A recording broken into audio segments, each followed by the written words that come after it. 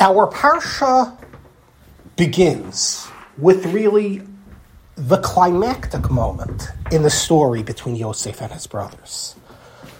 When after framing his brothers as both spies and later as thieves, and extorting them, forcing them to bring Binyamin down and thereby sending Yaakov on the fright and the worry of his life. Well, finally, Yosef brings this all to a close in the beginning of our parsha, when he reveals himself to his brothers lovingly. And the question is, what has this whole whirlwind been about? This emotional roller coaster Yosef's been sending his brothers on, extorting them, framing them. What is he trying to accomplish with all of this? Now, it is true that Yosef might not be acting unilaterally here. Ramban and other Mefarshim, other commentaries, believe that Yosef is acting based on the inspiration of his dreams. He believes the dreams are a form of prophecy, and somewhere within his dreams, he sees basis to do this to his brothers. Well, that commentary simply sets up our question a notch, not to question Yosef, but rather to question Hashem, to question the divine inspiration behind the dreams. Why was it important from Hashem's perspective for Yosef to do this to his brothers and send them on this whirlwind? So the key is to study our parsha, to study why finally at the end Yosef does reveal himself to his brothers. He reveals himself to his brothers when Yehuda says, there is no way I'm leaving Binyamin behind, and there is no way I am going back up to Eretz Yisrael empty-handed without Binyamin and greeting Yaakov this way. Ki echel al avi v'hanari nenu itanu penara barav shem sas avi. Well, it is this devotion to a brother, and it is this commitment to protect a father from pain, which was really the critical ingredient missing in the beginning of the Yosef saga. If Yehuda and the other brothers would have been committed to the idea of a brother, would have been committed to the idea of, by hook or by crook, you ensure that a father is not pained, there's no way they could have sold Yosef in the beginning.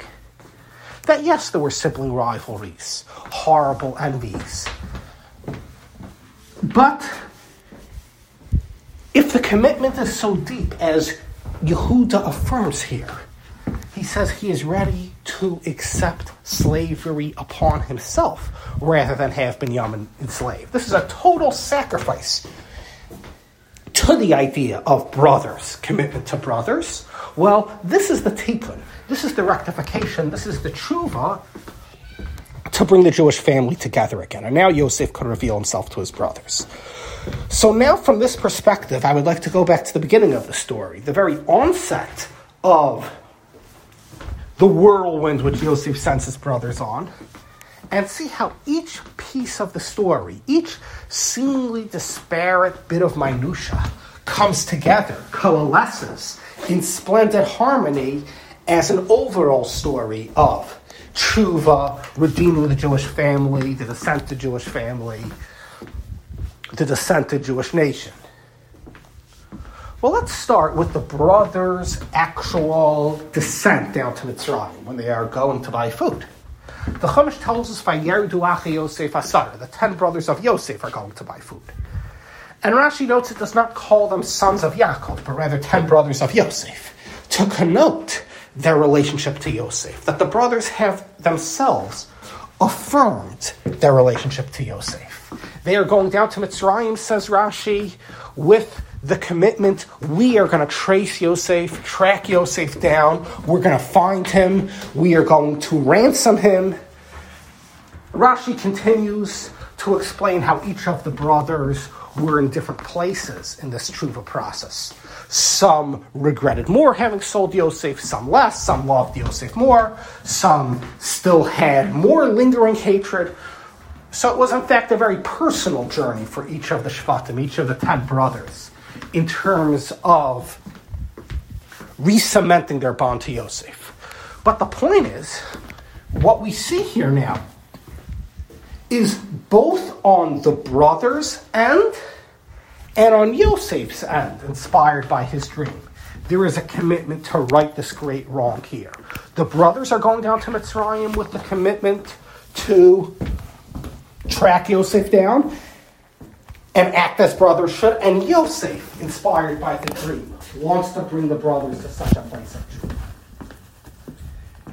And from this perspective, we can now appreciate the particular charges which Yosef hurls against the brothers when they enter his throne room, and the particular punishments and threats which he flings their way.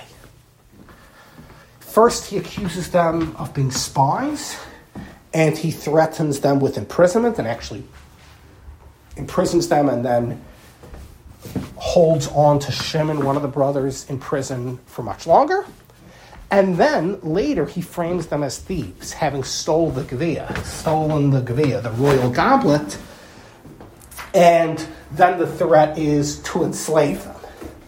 The specter is raised to enslave all of the brothers, and later it becomes to enslave simply Binyamin. Well, here we have Yosef threatening the brothers with both slavery and prison. Now, what a coincidence, quotation marks, what a coincidence that these two sufferings, prison and slavery, was exactly what Yosef had experienced due to the brothers. They had sold him as a slave down to Mitzrayim, and he was later imprisoned on the charges of Potiphar's wife, all of which could be attributed to the brothers who sold him in the first place. So Yosef is here having the brothers experience the very tragedies which he experienced. And moreover, when you study the context in which Yosef is threatening them with these punishments, in particular the accusations he hurls their way, you'll see something very interesting. At the end of Parshas Miketz, when he threatens them with slavery, the trumped-up charge against the brothers is having stolen the royal goblet, i.e., having, in a sense, usurped his royalty, the symbol of his royalty, as in the special royal goblet. Well, that is really what the brothers had accused Yosef of doing. They accused him of usurping the role of Melech, king in the Jewish people, a role which Yehuda saw as his, which Yosef then seems to want to take for himself when he's preaching in his dreams, all of you guys will be bound to me. So here, based on the charge of usurping royalty, they sold him into slavery, and the same thing is happening to them on the trumped-up charge of having usurped the symbol of royalty, the royal goblet. They are being threatened with slavery. And even more powerfully, when we study the other punishment, when he enslaves the brothers, when he imprisons the brothers, and we study why he imprisoned the brothers. He imprisoned the brothers claiming they were spies. And the Chumash uses a very interesting word to describe how he accused them of spying. Ervas ha'aretz basam leros. You came to see the nakedness of the land, or the vulnerability of the land, an easy place to attack. Well, that's a very interesting expression to use for a spy. Erva, nakedness. Prying on nakedness, the nakedness of the land. That term is generally used for committing an immoral act. Gilui arayos. Well,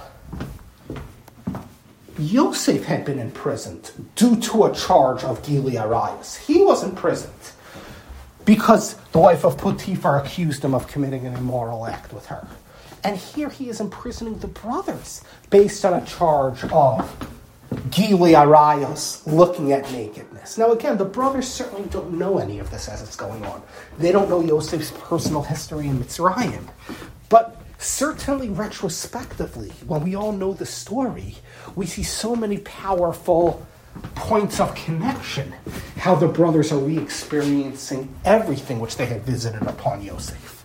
Because considering that the entire objective here is to redeem the Jewish family, for the brothers to recommit to a brother, you can't really achieve tshuva without entering the other person's skin, without entering the victim's skin, the one persecuted, their position. That yes, the wrongful party might know in the abstract, I hurt the other person and I should say I'm sorry. But you don't really feel it until you turn with all of the pain and all of the toxic dynamics which the victim had, until you experience that.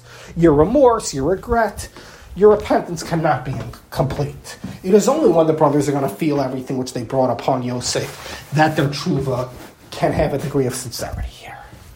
And what is amazing to continue to trace is how all sorts of additional details in the story coalesce and fall right into place and assume significance from this perspective of the brothers having to enter Yosef's skin and atone for themselves. Because let's first consider, which of the brothers did Yosef target, in a sense, the harshest? It was Shimon. It was Shimon who he held on in prison the longest. And Rashi says that was because it was Shimon who originally concocted the plan to kill him.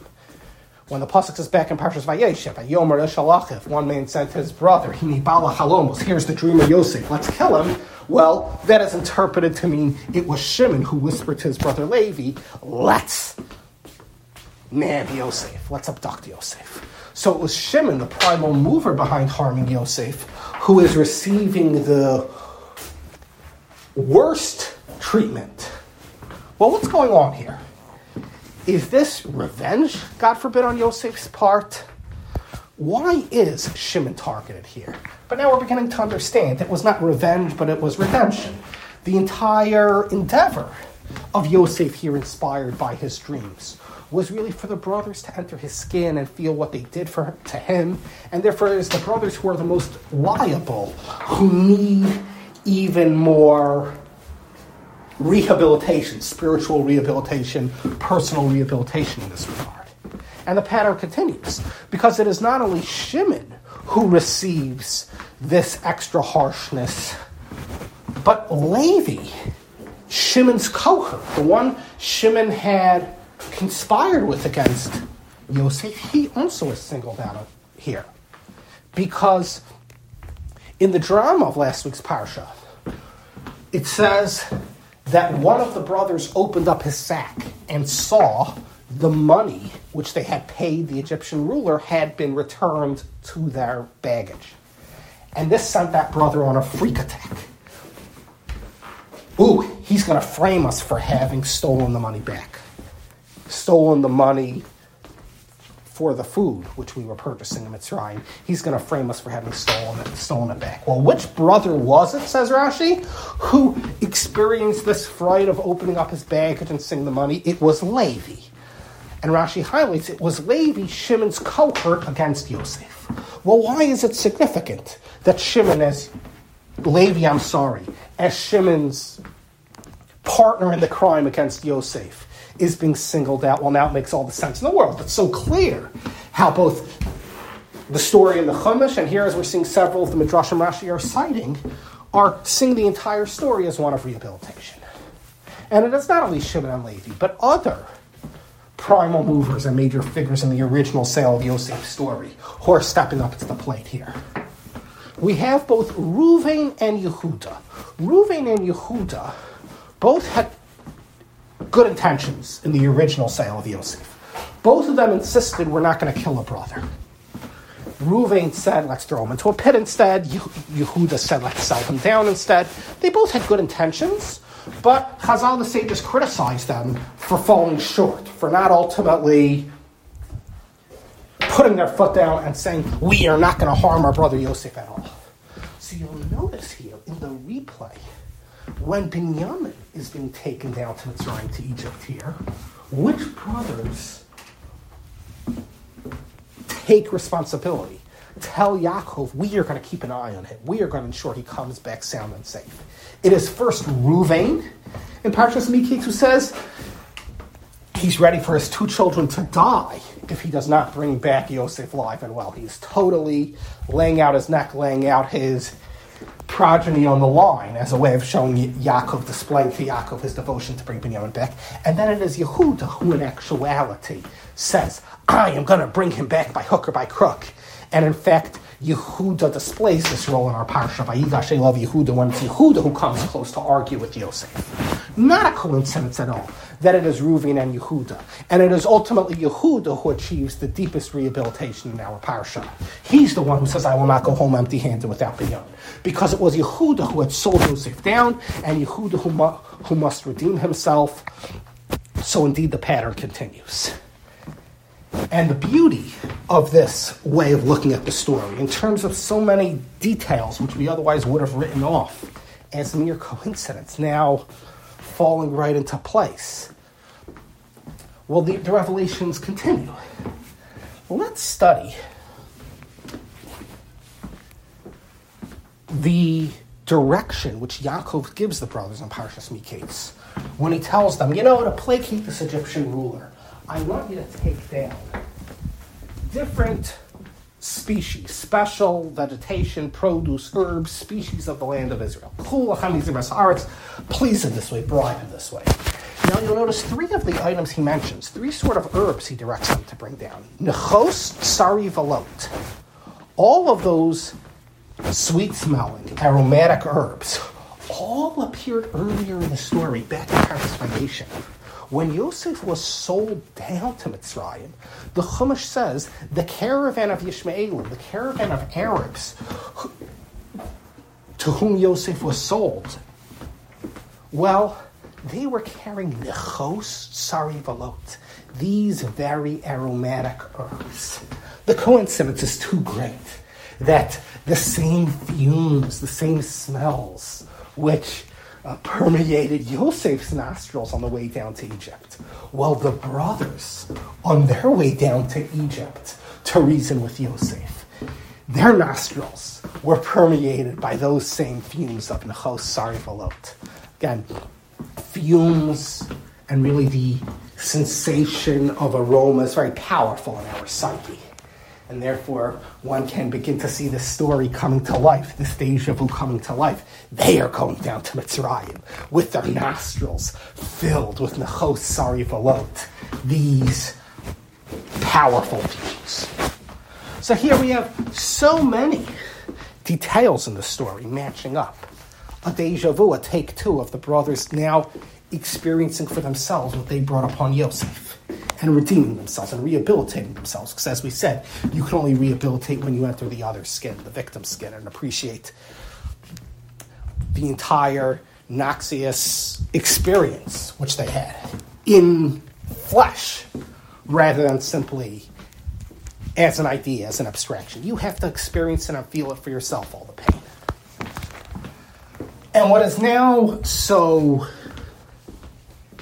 powerful and validating in our study today is to appreciate that we are not the only ones connecting the dots here, seeing how the brothers' experience and the pain which they have visited upon them is intended as a rehabilitation, as a tshuva, because the brothers themselves say that. When Yosef frames them, they say back in Parshas Miketz, Avo Hashem manachnu, asher ra re'inu b'tzara savin achinu v'schamnu elinu v'oshamanu elav. We know why we're being punished here. We know why the Egyptian rule is framing us. It is because we were unsympathetic to our brother when he was crying for his life. That even though we had certain arguments against him, we had a vendetta against him, and we felt justified. Well, at the end of the day, when a brother cries for his life, you don't do this. So Hashem is therefore punishing us for that lack of sensitivity, they say. Well, now we are appreciating how the brothers are attributing their own suffering now at the hands of the Egyptian ruler to their sale of Yosef. This is not just a random connecting of dots. This is not a random attribution. We're being paid for this reason. Like when someone walks down the street and a brook falls on their toes and they say, it was because I spoke Lashon Hara. It's not random at all. The whole story is bringing out the midah k'neged midah, the measure for a measure. They saw so clearly. It was so overt, so apparent. This is what Hashem wants them to learn. It was so clear to them in real time. And this is where Yosef was bringing his brothers, directing his brothers, slowly leading them to this acknowledgement, which ultimately happens in our parsha. Parshas Vayigash, when it says, Ki echel avi, how could I go back up to my father? That brings the whole story and all of its bits and pieces, which now have come together. Well, that brings it to its close, to its place of rehabilitation, to its place of redemption. And I'll note one final point, that we began focusing on the whirlwind, we called it, the emotional roller coaster which Yosef sends his brothers on, and how we felt a certain sympathy for the brothers, that they have to endure this, the extortion, the framing. But now we're beginning to appreciate how it was redemptive, how it was rehabilitating them. And the same is true in all of our lives. When we endure pain and the like, when we endure suffering, well, when we realize that this is a true opportunity, such as if we appreciate how we wrong someone, I wrong someone, and now I am becoming more sensitive. If we live with that self-awareness, then the pain and the suffering becomes a positive, becomes redemptive and rehabilitating, as we called it, as it is in the case of the brothers here. Because ultimately, amidst the brothers' suffering, they are becoming better people. And the descended Jewish family is coming together. And we see this in a final episode in last week's parsha. When all 12 brothers are now present together, the brothers have brought down Binyamin, and Yosef sits them around the table to eat jointly. And Yosef assigns them each a seat in accordance with their birth order. Reuven sits here, Shimon sits here, and so on. And he plays that he knows this because of his sorcery. But what in fact is Yosef trying to accomplish by having all the brothers not only break bread together, but break bread in sequence, in birth sequence? What Yosef's trying to do here is he is redeeming the family. It was a family of dissension. It was, frankly, a dysfunctional family after the sale of Yosef. He wants them all to assume their position in the family, each one's birth order, and all of the issues that connotes birth order, place in the family, interconnectivity of siblings. Well, he wants them to come together that way and break bread, because breaking bread is a social lubricant. And moreover, the Chumash describes how when they break bread, they drink. And they become a bit intoxicated, and Rashi explains none of them had ever imbibed wine all of this time since Yosef was sold. So here we have the family together drinking wine, and in a sense celebrating. Now the brothers presumably are just drinking this wine because the Egyptian ruler gave it to them. They don't understand what Yosef understands, that indeed they can now all drink wine now for the first time after all of these years of suffering, because the family is coming together again. Indeed, it is no coincidence that Yosef works into his master plan here, this breaking bread as a family, this drinking as a family, and particularly in the structure of the family. Because Yosef is understanding that amidst all the framing and extortion and all of that, everything which he's visiting upon the brothers, something very positive is going on here. They are redeeming themselves because they are entering the other skin. They are entering his skin, and they are appreciating what he gave to them. So here we have a very positive message and takeaway from this pattern we traced in the Yosef story, coming to its conclusion in our parsha, from this harmonious way, this broad sweep perspective. And we have the hopeful aspiration to apply in our own life. How to see challenges in life, pain, suffering, as an opportunity for personal rehabilitation and redemption, including entering others' skin, knowing what it means to be pained, and walking away as forever sensitive, more sensitive people.